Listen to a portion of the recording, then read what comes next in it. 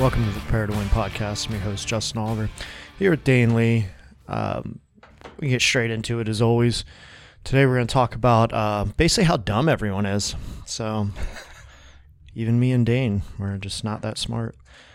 You know, kind of the premise behind all that is we see this a lot in the fitness industry in general. Let's just call it the whole industry, where a lot of people seem to think that they know it all, or they think like their way is the only way. And I want to kind of expound on the first one first. I see this all the time, and I don't know if it's because of social media. I don't know if it's because there's so much more information out there, but it's kind of went on for a long time, but I see it seems to happen more and more now, where you'll see less. I know it seems like everyone's being coached, but a lot of people truly aren't.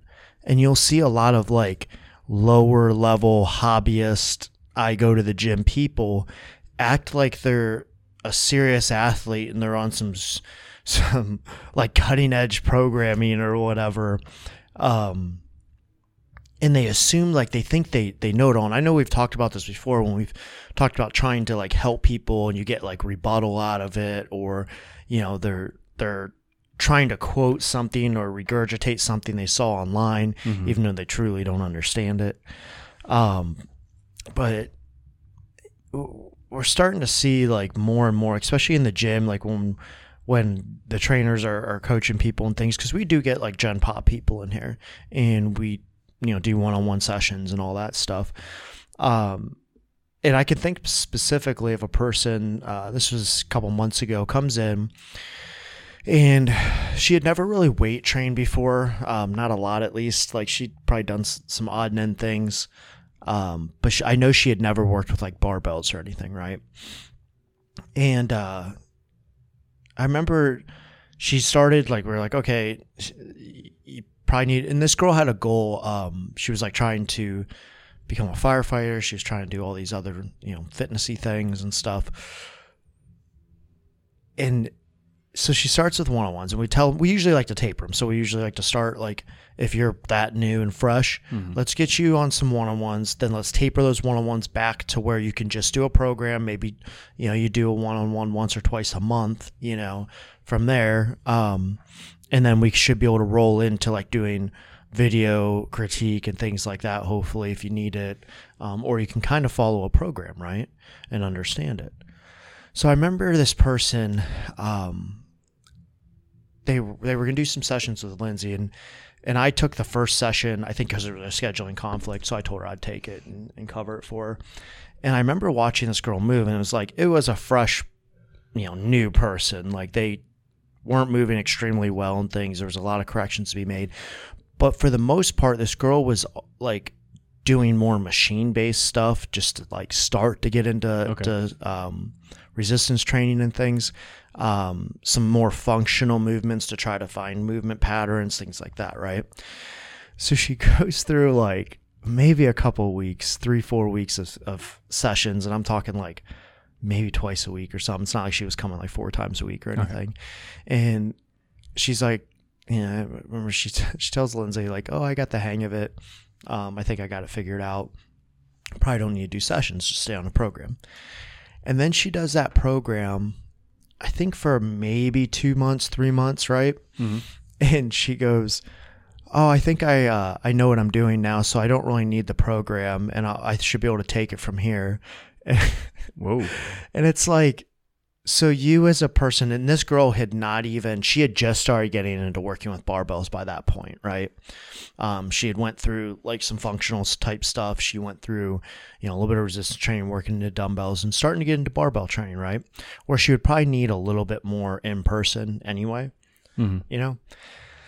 But it's amazing when someone that fresh and new thinks that they know enough to like carry on their way. I understand like not everyone's going to be a serious athlete. So like some of the insane, I shouldn't call it insane, some of the higher level refinement things, okay, maybe you don't care to know that. Maybe you care to, quarter squat, half squat, who knows? Maybe you care to do a squat completely wrong. I don't know, or at least half right. But we get into this, and I see it more so in people that like maybe are on a program for 4, 5, 6 months, where they think that I got it now. No, you fucking don't. You don't have it now. You have it now to maintain what you have right now, possibly, but you don't know how to progress anything. Right. From there, once you progress, do you know how to switch up those exercises? Do you know how to change things up to reach the next level, the next goal, the whatever? And inside of even those exercises that you're picking, think of just like in a squat movement, how many variations of a squat there are. Oh God. And we're not even talking about the bar, like the bars, switching the bars up. I'm talking just like you can high bar squat, you can wide stance squat, you can narrow stance squat, you can pause squat, you can tempo squat, you can some people might not know this one, the Kang squat. Like you can do double pause squats. We could keep going. Yeah. Forever. It's like that's with one barbell in a squat. Right. And all one of those exercise, have a specific place within programming and a specific purpose. Yeah. One barbell, one squat, right?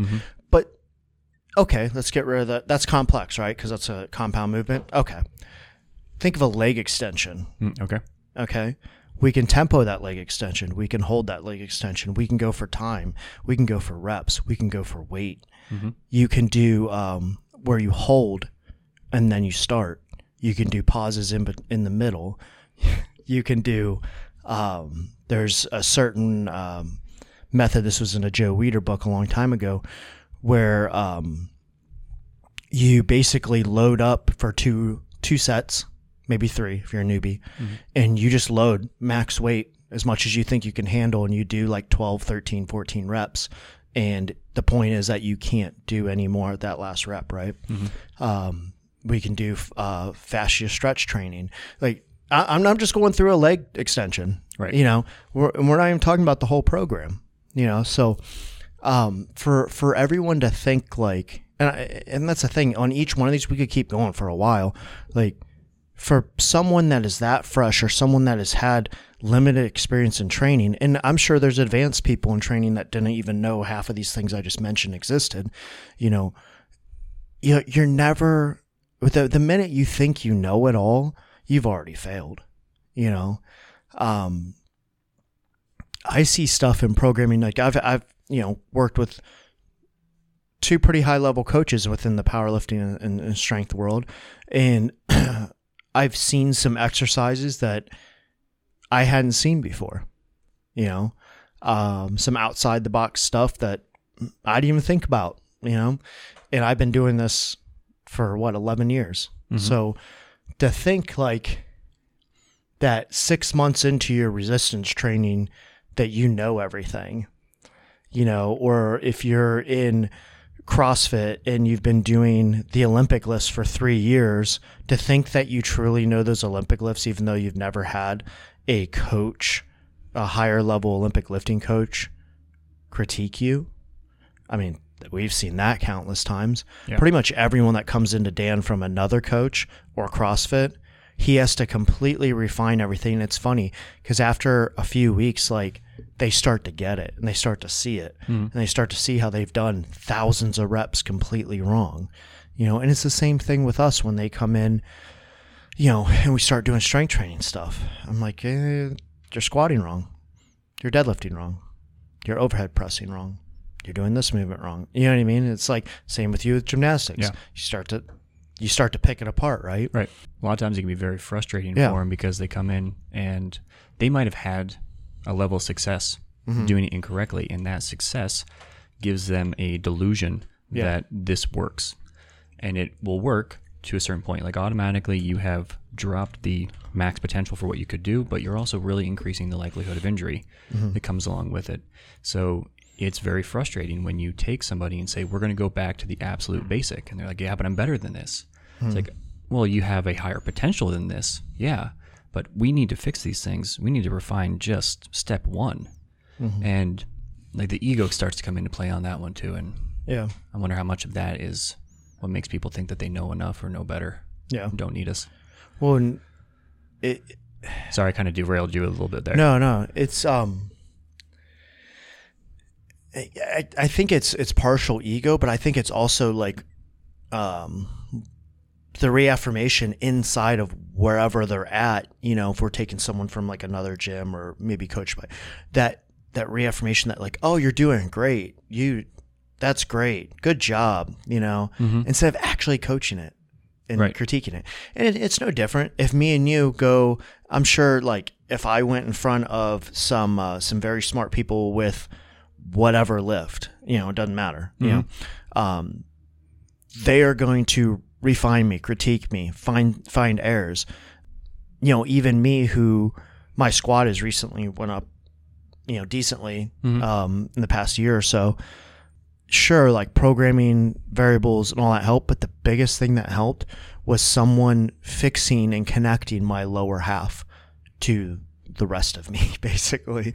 Like, I fixed some things in my hand position, my bracing, my stuff, like, you know, but like once they really wrenched in this ability to connect everything from the floor to my hip to my back to the bar to you know, that's when everything clicked for me. And that was, you know, 4.5, 5 years into powerlifting, right? Where I came from knowing how to squat. So a couple things that I wrote down, I wanted to ask you at one point, just to give context, how long, and I know it's difficult because it's really going to depend on the person and where they're starting and what they want to do with it.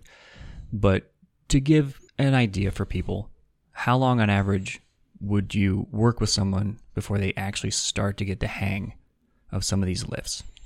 And that really depends. If it's in person, like, we can change things a lot quicker. Depends. I mean, because some people grasp it online too, but it's going to be a few months until, like, well, let's not even say that. It will take maybe 3, 4, 5 weeks to really start to make the change and visualize and feel and all that. And the neural adaptations are starting to somewhat take place. You know what I mean? So we're starting to get it. Maybe not every rep's there and stuff, but I've got people that it'll be, you know, fine for months, weeks, whatever. And then something will revert back to something else. And that's, you know, from a lot of times you'll see us when people go through a peak, their technique kind of drops off, decays a little bit. So you have to refine that afterwards. That's why I always hate when I'll program like reps or something after a meet, and I'll watch someone do like a set of 8 on whatever movement. And it's like, that's not the way you would do it if it was a 1 rep or 2 rep. Why are you doing it that way if it's an 8 rep, you know? Like, they'll just almost move through the motion rather than using that time to really make sure that the technique is refined at that lighter weight. So that's a big error. You know, you're wasting, especially on that many reps and that much volume. It's like you could waste hundreds of reps over those couple of weeks by doing it wrong, you know? And then when the time comes and you're back to triples or something like that, and you wonder why your technique's off, well, it's because you didn't do your 5s right. You know, you didn't do anything else right. So, mind you, there's a time and a place to just go fast. I understand that, depending on what your goal is, your sport is, your whatever is. So there are times just to like kind of rep things out. For example, like, you know, there are times where I might have a lifter do a set of 10, you know, where it's touch and go deadlift. Like, they're not stopping, resetting, and all that stuff. And that's usually, like, if I do something like that, it would be after maybe I had them do sets of 4, sets of 5 with resets, with everything correctly, as if it were a 1 rep. And then sure, like for a bodybuilding aspect and time under tension, I might have them do a set of 10 or a set of 8 or something that's touch and go. So there's a time and place, but for the most part, you want your bread and butter stuff, those compound movements, to be all moved the same way. You know, and it's not like they're, you know, when they're doing their touch and goes, it's not erratic, like, you know, where the bar is shifting all over the place or their body's not, you know. So there was this book I read years ago called The Talent Code, And there's an example that they talk about with learning in there. So they have this girl who's being recorded as she's playing the piano, and she's trying to learn this new piece, and it's terrible. And the person watching it, the psychologist who's talking to the interviewer, is saying how excited he is about this because you can see her like struggling to do it correctly. And then she moves to a piano piece that she's played who knows how many hundreds of times, and she just goes through it and she's not really paying attention. And he's like, that's a waste of time. You're not learning anything in that moment because you're just going through what you've already learned up to that point. Like you're saying with those reps, how you do those 5 reps that you know you can do determines what your body is going to use as you move up in new weight. And one of the things I've learned from you, and one of the things I've experienced and I've watched, is that the technique that you use at an early PR is not the same technique that you have to learn to use at the later PRs. Like you said, with what you felt in your back, like you're learning how to have better technique as the weights go up because it demands it. Yeah.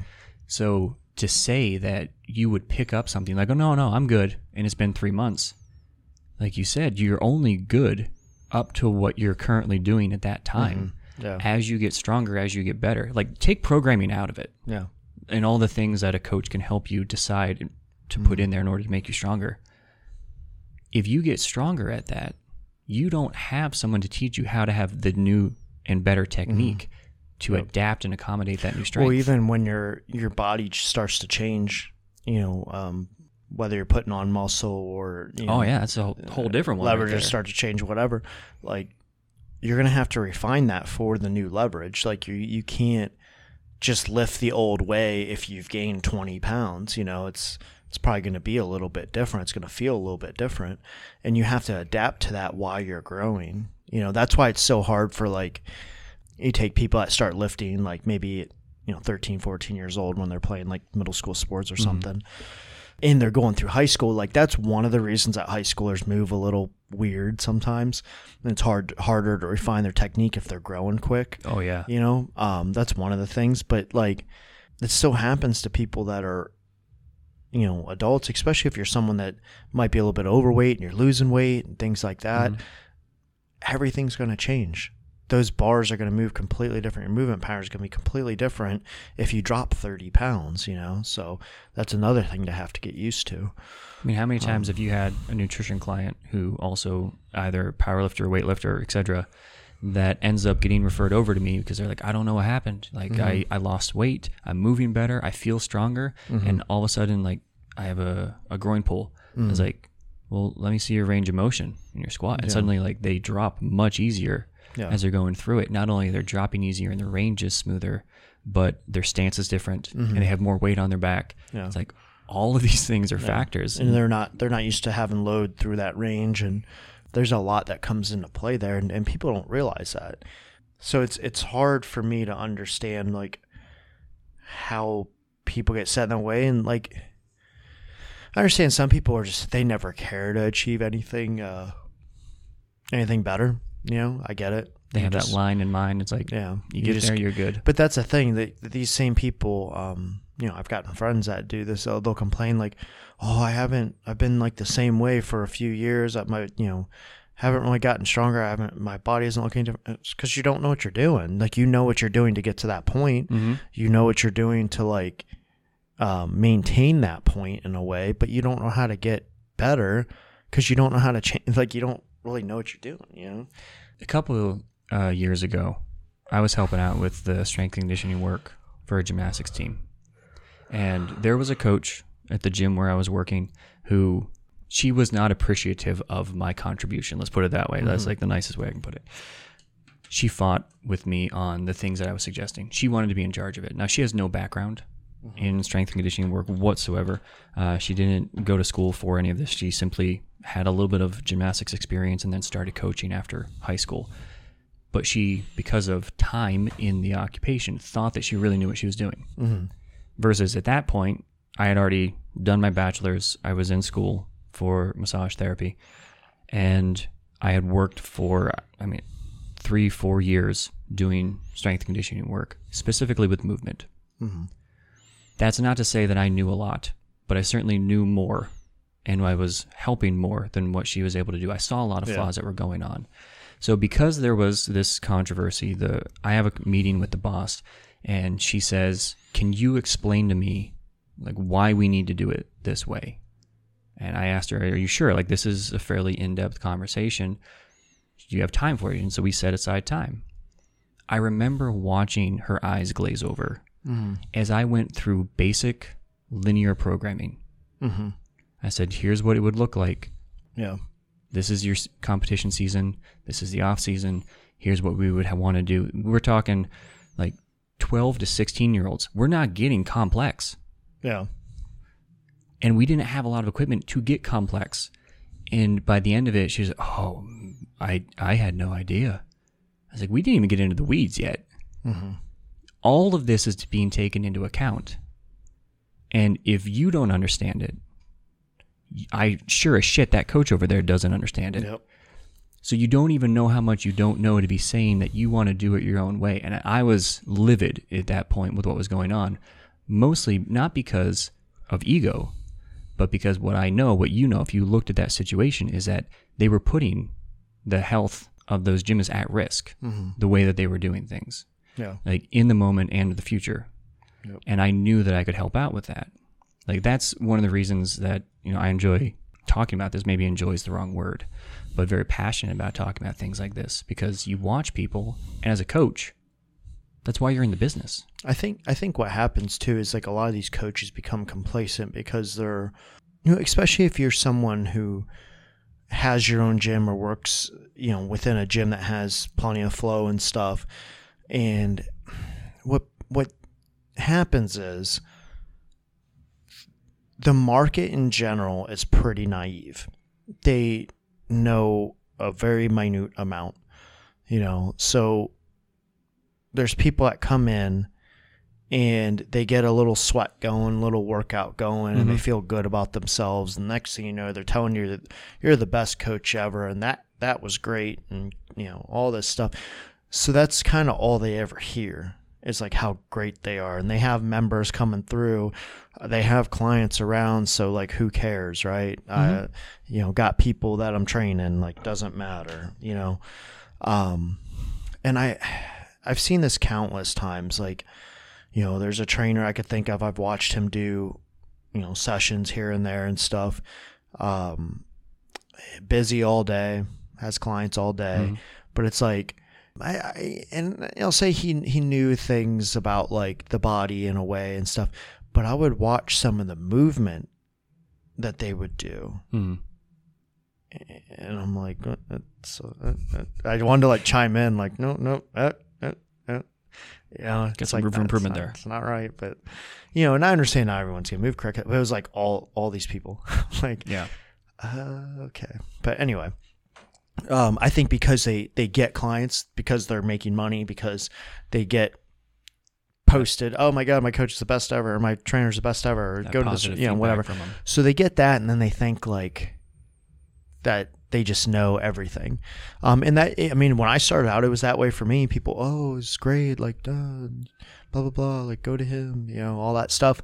And it's like, did I know some things? Sure. Like, I went to school for it. I read up a lot. Like, I studied as much as I could, figured out as much as I could. I already had some experience, so I had some, like, trial and error, you know what I mean? But what I knew back then and what I know now is, like, holy shit. Yeah. And I could have stuck myself in that world forever and probably still kept getting clients and probably still, been fine. But, I kept learning. I continued to keep kind of learning. And there's things I'm not like, I'm not an expert on. I'm not, one of the things I love is starting to catch back up. We talked about this before is, I don't use like extremely big words to try to sound like I'm so much smarter than my client and stuff like that. I actually try to speak in terms that are so simple to understand that anyone's going to get it. And it doesn't always translate, but but it's starting to come around that you see more and more coaches. I keep seeing coaches post about that. Like no one cares. Like unless you're talking to like a physiologist or a PT, no one gives a shit about hearing your big biomechanical words. You know what I mean? and your biology shit that you learn, no one gives a fuck, because they truly don't. You know, you need to know that you know it, but you need to be able to relate to your clients that have, you know, a fucking engineering degree, you know, or whatever. They're not gonna get it, and they don't need to get it. You know, they're not in school. Right. I'm laughing over here because both sides of that have ways that they end up backfiring. I've experienced and watched both, where I love talking about the science aspect and the technicalities of it. Like, to me, it's just fun because I'm a fucking nerd. So I end up talking about those things when I'm working on a client, and you can tell they don't care. But I'm like, just indulge me, you know, run with it. It's fun for me. And during that conversation, I also try to then make some kind of analogy or metaphor that brings it down to a level that it's not that they're not intelligent and can't understand it. They don't need that level of complexity. The illusion of complexity is so fun to watch people try to do when you actually know it, and watch them just completely fuck it up. Yeah. And I know that there are some people who would look at that and be like, man, they're really smart. They must really know what they're doing. And they buy into it. Yeah. On the other hand, I've also watched people who I know are really intelligent and are able to take that next step and take all the complexity and say it in a way that people understand. And because, like you said, most of the market is fairly naive about these things, thinks that the first person, because of complexity, knows more than the second. Yeah. And that's when they have to shift, not from what they're receiving as far as explanation or communication. Look at the results. Yeah. Just because you can explain it in a complex way, are you actually helping people? Yeah. And that second person who is good enough to go the next step and take all that science and explain it like you're talking to a 5-year-old. Yeah. They get better results more often. Think of this, think of how many times I've talked about this, where on the nutrition side, you have people with advanced degrees, maybe they're an RD, that I watch them, I get their clients. I mean, it's not even I watch them, I get their clients eventually, and the dumb shit that they do and how much they charge for that dumb shit. But I'm sure justify that degree. I'm sure that they're talking to these people, you know, they're probably in advanced terms, or, you know, they think, oh, they have this advanced degree, they know what they're doing, they're smart, you know. And then you got people that I take on that have been on 1,200 calories or less for 5 months, or some of the other people that have told me about whatever coach they were working with, or that they're leaving, that are on a ridiculous amount of low food, like when they don't need to be at this time in their life, you know, or this time period in their training. And that's why, like, I don't try to, like, when I try to post things, I try to give stats. Like, if you follow me, if you've seen this, like, I give stats, I give real data, and then I give pictures. You know, I don't just post a picture and say, cool, look at this transformation. Ta-da. Woo. I try to explain, like, what happened, you know, as much as I can without, because if I sit there and I tell you, like, I might show you a transformation that took 6 months. If I sit there and explain every single step of the way of, like, adjustments and what we were thinking and what was going on and all this stuff, it's going to be a post that no one gives a shit to read. You know what I mean? It's going to be lengthy. So, but for me, like, that's why I'm more results driven, data driven. I don't give a shit if you knocked, you know, 4 pounds off someone. What's the data behind that 4 pounds? You know, I always say this, like, any idiot can make someone lose weight, but what was the process to getting there? You know, was it the right way to lose weight? That's why I hate when people are like, look at this person that lost 25 pounds. Okay. What'd you do? I mean, what are they doing? Like, did you just take food away? Okay. For some people, that's what works. For some people, that's not what works, and that's kind of another story. But, like, you know, if you just take someone and, oh, okay, I dropped their food by 900 calories a day, and they lost a bunch of weight, or, you know, okay, good job. But if they're an athlete, did they end up losing total strength? Yeah. Did they end up losing athleticism? For example, yesterday I posted an update of one of my clients, Alicia, and what people don't see is what happened through this process is we took food, we actually raised food up off the start, Then we started tapering it back down a little bit. And I don't think, I'd have to check the notes again. I don't think we've ever really touched much lower than what we actually started at. But during this time, and I'm making all these graphs with my hands that no one can see. But like during They're this fantastic graphs. Yeah, during this time, so we raised food up, right? Mm-hmm. And she lost weight. From the start, raised food up, she started dropping weight, right? We brought food down, started dropping weight a little bit. She had a meet coming up, so we didn't really want to go too crazy, you know? It was just, I think it was like a bench-only meet or something. It wasn't like crazy important, but it was still important to her, so we didn't want to go too nuts. I told her, post-meet, we're going to kick it up a little bit.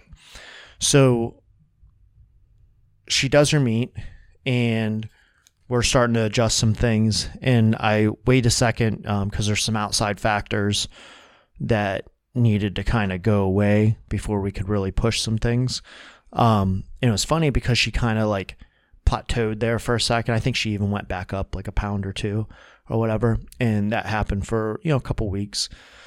And then what happened is I start slowly creeping the food back up, right? Mm-hmm. And this is where it gets interesting. So I'm creeping the food back up, knowing that her coach is getting ready to raise up the intensity, the volume, all that, right? Creeping the food up, jump the food. He jumps volume. She drops 6 pounds. While eating more. See, this is something I want to talk about. That's where you need to have a knowledgeable nutrition coach that understands the programming side of it also, because I know when in cycles to boost things or drop things, or, that's how it runs. Now, it doesn't work. There's a lot of factors in it. Right. A lot of factors. So it's not just that simple as like, here's your training, here's your nutrition, there you go. There's hormones, there's all these outside things, stress, sleep, There's so much that is involved in it. Daily activity, like some people switch jobs, or some people go from like their downtime at work to all of a sudden, hey, we're busy as hell and I'm on my feet 8 hours a day. Yeah. Like there's so much that goes into this shit. Right. So it's not just that simple, but I want people to understand the answer isn't always taking food. I have done this countless times where I've jacked people's food up, their training volume is whatever it is at the time, and they drop weight and they drop body fat. So you drop weight and body fat while elevating calories. And everyone thinks that's ass backwards, like that can't be possible or whatever. It's because there's changes that happen within the body that allow for that to happen. And we'll save that for a fucking nutrition post or nutrition podcast. But it's not always that simple of just taking food away and all of a sudden you're going to drop body fat, And I've done this with people that had a lot more body fat than others. Like, I've done this with people with multiple kids, different ages. Like, it's not always that simple. Anyway, but going back to our original topic today, the minute that I fucking think I know it all, there's going to be a body that comes along that challenges you. That challenges, and it does happen. Oh, yeah. I have people that like over time, I can think of like a couple people, like their body was challenging. I'm like, motherfucker, this usually works. Why isn't it working? And then you have to figure it out. You have to critically think to figure it out. Yeah. And that's what happens is a lot of coaches, again, become complacent and they're just like, well, this person's paying me. Well, I'll just adjust nutrition. Okay. Like and they can't figure it out. And they don't, then they don't care to figure it out. And then they give up. I hate to lose. I hate to fucking lose. So like, I'm going to figure it out. It might take me a little bit. It might take, we got to work together, need communication. We need all that, but I'm going to figure it the fuck out. Mm-hmm. And and sometimes I have to go back and start diving into things, and trying to find, and then maybe I make suggestions of, hey, go get this blood work done. I need to see what this level's at, or this or that, or whatever, let's get the hormones checked. Hey, go to your doctor, make sure your thyroid's running right. Like shit like that. Mm-hmm. And sure as shit, dude, this is no fucking bullshit. There was someone about a year ago that things weren't right. And I'm like, this is fucking weird. I'm like, when's the last time you had a hormone panel? They were like, it's been a while. I'm like, go get one done. And make sure they check your thyroid. Sure as shit, went to the doctor, had a thyroid issue. Really? And it's like that person would have never fucking known until it was, who knows, blown up out of proportion. Mm-hmm. And sometimes like if you're working with the right coaches, they can see that shit coming. Mm-hmm. Or like if someone comes to you and you're like, I ain't fucking moving right. Maybe you need to go get an MRI. Yeah. It's the same thing. So. Right. anyway, at some point, like you already just went into it, I wanted to make a comparison to nutrition because I know one of the things that you and I have talked about, and we've also talked about on the podcast, is the idea that people will come and they'll work with you for a period of time so that they can get a hang of just how to eat. Mm-hmm. Like you teach them the basics for nutrition, they can kind of go off on their own and they keep following that. And they come back to you a little while later and like, hey, I have this new goal. But it's the idea of the goal that you say, here's what you need to do. And at a certain point, they've learned how to follow that to get to that goal.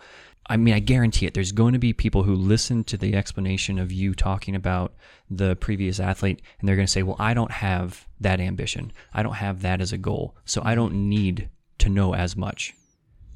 You're right. You don't need to know as much. That doesn't mean you don't need to know. Yeah, you have to have some. You have to have some buy-in. So you can't sit there and say like, you don't like the way you look and you want to build muscle, but then you don't want to lift correctly or eat correctly. You know, it's like saying I want to be rich, but I also want to go to the mall every weekend and I want to go drive a Maserati, and there's all my money gone. You know what I mean? It's not. It doesn't work. You know, you have to have some buy-in, and you have to have some want to gain that knowledge to get better, or else you don't actually want it. You know, it's that simple. You want the idea of it, not the end result. Like, you know, my buddy that was saying, I think I talked about this before. He wanted to maybe hire a trainer, change up his workout and stuff. Well, first you might want to stop going out to eat and having drinks 3 nights a week. That'd probably help you. That might be a first step. You know, and it's like people don't realize that. Like, first change what you can change. That low-hanging fruit, yeah. And then if it's still not working, okay, like, you know. But if you go to if he goes to the right trainer, coach, whatever, they're going to tell him the same shit. Well, why don't you stop fucking drinking and going out to eat all the time like that? Here's the thought I had as you were talking earlier, and it just made way more sense in my mind. I've always used references to carpentry, like to my grandfather's a carpenter, so I just have that as a background and I think about it. But strength training and the different aspects of strength training, whether we're talking about movement or nutrition work, etc., it is very much a craft. The town where I grew up, there is a family who take care of basically any carpentry project that people want, they go to them. They didn't go to school for it. They grew up doing it. Yeah. They are booked constantly because of the results of what they're able to do, the quality of those results. But people will come to a strength coach and say, well, you don't have a bachelor's, or you don't have a master's, or you don't seem to be, quote unquote, smart enough because of the level of complexity that you talk at, without looking at the results and understanding that you could have somebody who has been working in the field for 10, 15, 20, 25 years and look at the results that they're able to provide. Yeah. That should speak for itself. Now, that doesn't mean that just because you're in it for years, that alone speaks for itself. Yeah. But people will go out of their way to hire a carpenter based simply on results and say, look at how good people talk about them. Look at how good the result was. I want that. Yeah. But then step into a gym and say, I don't know if I want to spend the money on this. Yeah. Because despite the results, they don't seem like they're good enough. They don't seem like they're educated enough. Does that make sense, though? Yeah, no. It's, how do I say this? Like, it's, so people, they come in and let's say they want, I relate this to parents and like little athletes, like high school athletes, because it's happened so many times. Where we'll talk about like results and strength and stuff, and they'll say, well, they're, you know, I don't want them to be a power lifter. Jesus Christ. Like, no shit. You don't want them to be a power lifter. We understand that. Like, well, now that you've clarified that, we'll just take that off the table. But between, if you watch how strength training works, between me and Dan doing the Olympic lifting, me doing more of the strength-based training, like just those two things, if you go to a strength program, they're going to do those two things, right? So why wouldn't you want them to learn from 2 higher level coaches in that area to bring all that up? And then, you know, like the conditioning, recovery aspect, we have all that down. So guess what? There's like your sports performance. But they're like without being sports. Yeah, or it's like when parents come in with like their daughter, they're like, "Well, I don't want her getting too big." Holy fuck! Like your kid's not going to put on 20 pounds of muscle in the next 3 months. Like, I'm sorry, you know what I mean? It is biologically impossible. Considering very specific outside factors. Yeah. So, I think Dan had a weightlifter, recent weightlifter, young weightlifter, female, and that's what the mom said is like, I don't want her looking like a man, like manly. Like, have you seen most female Olympic lifters? Like, I mean, I can't think of too many or really any off the top of my head that like look like a man per se. Do you know what I mean? They're muscular. Except the transgender one. I mean, that's is what it is. You know. They're muscular. They're strong. Yeah. It's like, but it's not a masculine look. It's a strong female athlete. Yeah. Like, and even then, I think what happens is people see bodybuilding magazine, whatever, female bodybuilding and female weightlifting, sport of weightlifting, are two fucking different things, completely different. Just because they both use weights. Yeah, but that's why, because they both lift weights. You'll see, and this is, again, back to the naive population, they don't understand the difference. So they think like, well, if she picks up that barbell, she's going to look like this female bodybuilder. No. No. I mean, I could go down the line of why that's not going to happen. Right. Anyway, I know we had a question that I wanted to tie into this. It's about transitioning, or when do you know that you're a higher level athlete or something? So how do you know within an athlete's training when they've transitioned from the intermediate to advanced/elite level? Yeah. For me, this is kind of like, besides the number aspect, right. Because someone could be hitting the elite totals and the international elite totals and stuff, but they might have untapped potential. They might not be to their potential yet, fully. So their intermediate stage might be when they're already at an elite level, bottom end elite level. Like technically based on total. Yeah. But for me, it's like when they start to, the things outside the gym have to change to make them better. The nutrition's got to be dialed in more. Recovery has to be dialed in more. They're seeing bigger sways in their training between like, a good day, bad day, a day where they're exhausted, not when not necessarily a plateau, but the gain starts to slow a little bit, things like that. And then you have to also recognize the weights they're lifting for their weight class.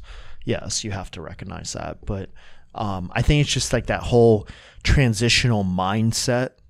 And that's honestly the best part to see when they're switching from that, I just come in, I get through my program and it's all fun and games, to it's starting to get hard and I have to really push and I have to really work, and holy shit, I tweaked something, got to get that fixed, got to repair, you know what I mean? Yeah. And they start to give a shit more.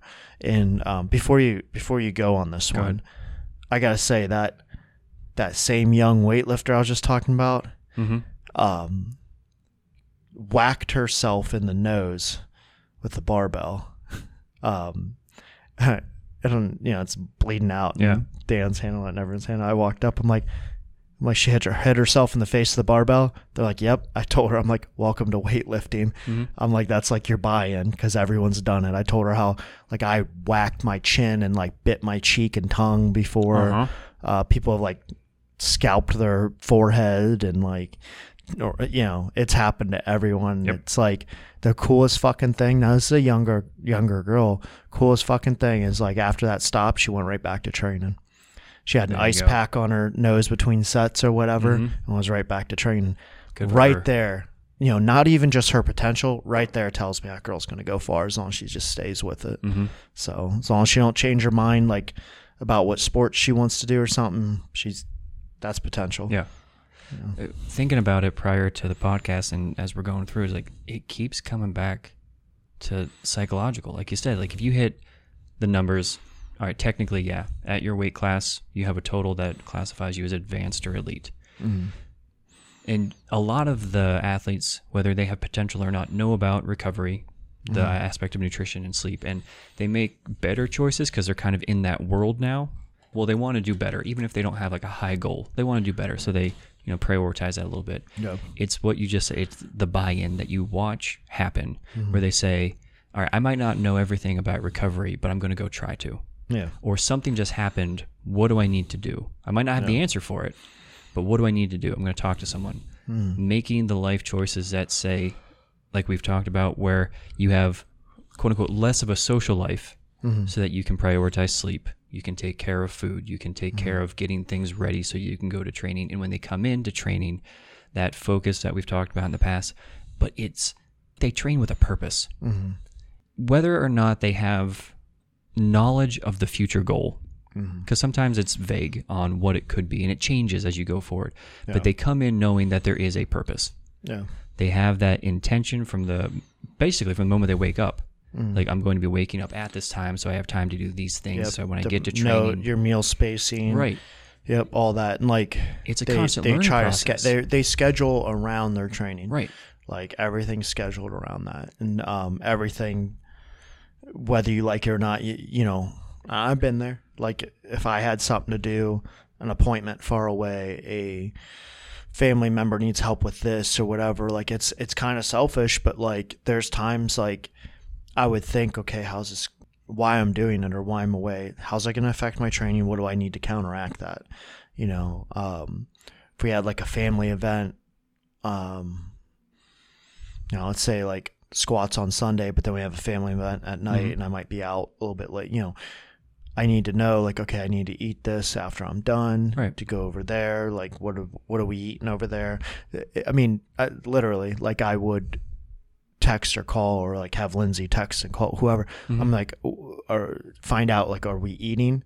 What are we eating? You know, stuff like that. And it probably sounds crazy to people, you know, but like that's how it has to be when you get to a certain point. If I'm going to an appointment in Cleveland, an hour away, you know, it's like I need to make sure that what am I going to do for food? Am I going to get something up there? You know, if that's going to the VA, they have that cafeteria and there's actually like some good choices in there. You know, am I going to eat there or am I taking a meal? Make sure I have water packed, you know what I mean? Snacks on the road, whatever the hell I need, you know? But then your lifestyle around that, like I remember this last prep, like people inviting us to different things or wanting to go different things. I said, I can't for a couple more weeks. Just is what it is, you know. From the outside, I've seen this has been said to me, and I've watched it happen with other people, where the concept is, oh, you're addicted to the workout, you're addicted to the training. It's not that moment of training. It's what that training turns into. Yeah, it's what it turns into. It's the result. It's not just, oh, I have to be ready so I can go work out just today. Yeah. No, you have to be ready for today because today adds onto tomorrow and that adds onto next week and through the rest of the program cycle until you're on the platform or on the track ready to go. That's what separates, that part right there is what separates people, because we watch people, seen it a million times, they're in this for like a year or two, and then they have, you know, other life priorities, they say, or you know, this needs to take a back seat. And sometimes that does happen. You're just you entered this at the wrong time in your life. But let me tell you something. Since I've been a competitive fitness athlete, let's call it that, right? Since that time, I have fully, like, everything that's in my life pretty much now. Now, mind you, it was a little bit of a build before that, but like pretty much everything in my life now has happened during me being a competitive athlete. So I can remember, like, you know, I was in college when I started competing in CrossFit. So I was in college. My daughter was born. I got the job at the gym. I became fitness director, all that shit while she was a baby, right? And to open the gym, she's 2 years old, open the gym, right? Gym expansion. Meanwhile, the entire time, you know, entering into powerlifting at that point, you know, years ago, like I've gotten better. Mm-hmm. Every single thing has gotten better, you know, and it's like from business, life, you know, financials, everything you could possibly think of. That's all been there. It doesn't just go away just because I'm choosing to compete. Right. You know, now, like where I'm at now, you know, it's like, yes, I'm taking that back seat. You know, the competitive side's taking the back seat because of life shit coming up. Mm-hmm. Because that life shit is like literally life changing shit. Yeah. You know, it is a lot. I'll say that. But also, like, I did 3 meets this past year. It's time for my body to take a rest. Yeah, that's a lot. It's time for, you know, health factors that I have, like, need to improve. Mm-hmm. So, like, for me right now, yes, going and I get my workouts in. If I have to miss a day, oh, well, you know what I mean? Yeah. If I have to, like, I can go, I mean, we've done this, like, times we normally wouldn't. Like, so, you know, hey, we're doing this time. All right, we're there. We become like yes people in a way. Yeah. You know what I mean? Because we're both not competing right now. Mm-hmm. So there's always going to be time for that at some point in your life. But yes, like you need balance, but you're going to have to sacrifice something. You can't, no matter what you do, if like you have priorities in the gym, it's going to take away from priorities outside of it. If you focus on the priorities outside of it, it's going to take away from the gym. Mm-hmm. You know, this thing of like, people thinking like, okay, you own a gym, it's easy to work out. Like I've said this before. Mm-hmm. No, it's not. It's still a business. There's still things to be done. So as you know, gym, this is why you look at it, not as much anymore because Instagram has helped people monetize. But if you look at like the old school way, like a lot of bodybuilders, and still it is kind of true, a lot of like really good bodybuilders were broke. Oh, yeah. I remember rolling into Powerhouse when I was younger, like, you know, 18, 19 years old, and seeing like the big these were sponsored bodybuilders, you know, by big supplement companies and stuff, just huge motherfuckers.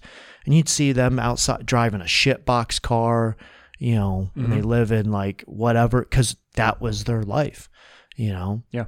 And there's some of them that don't like, even in powerlifting, there's some that like do this job that probably isn't the job they want to get to because they're being a competitive athlete right now. They're making that decision. Mm-hmm. You know, every sport, CrossFit, weightlifting, all that, they have to sacrifice something in that aspect.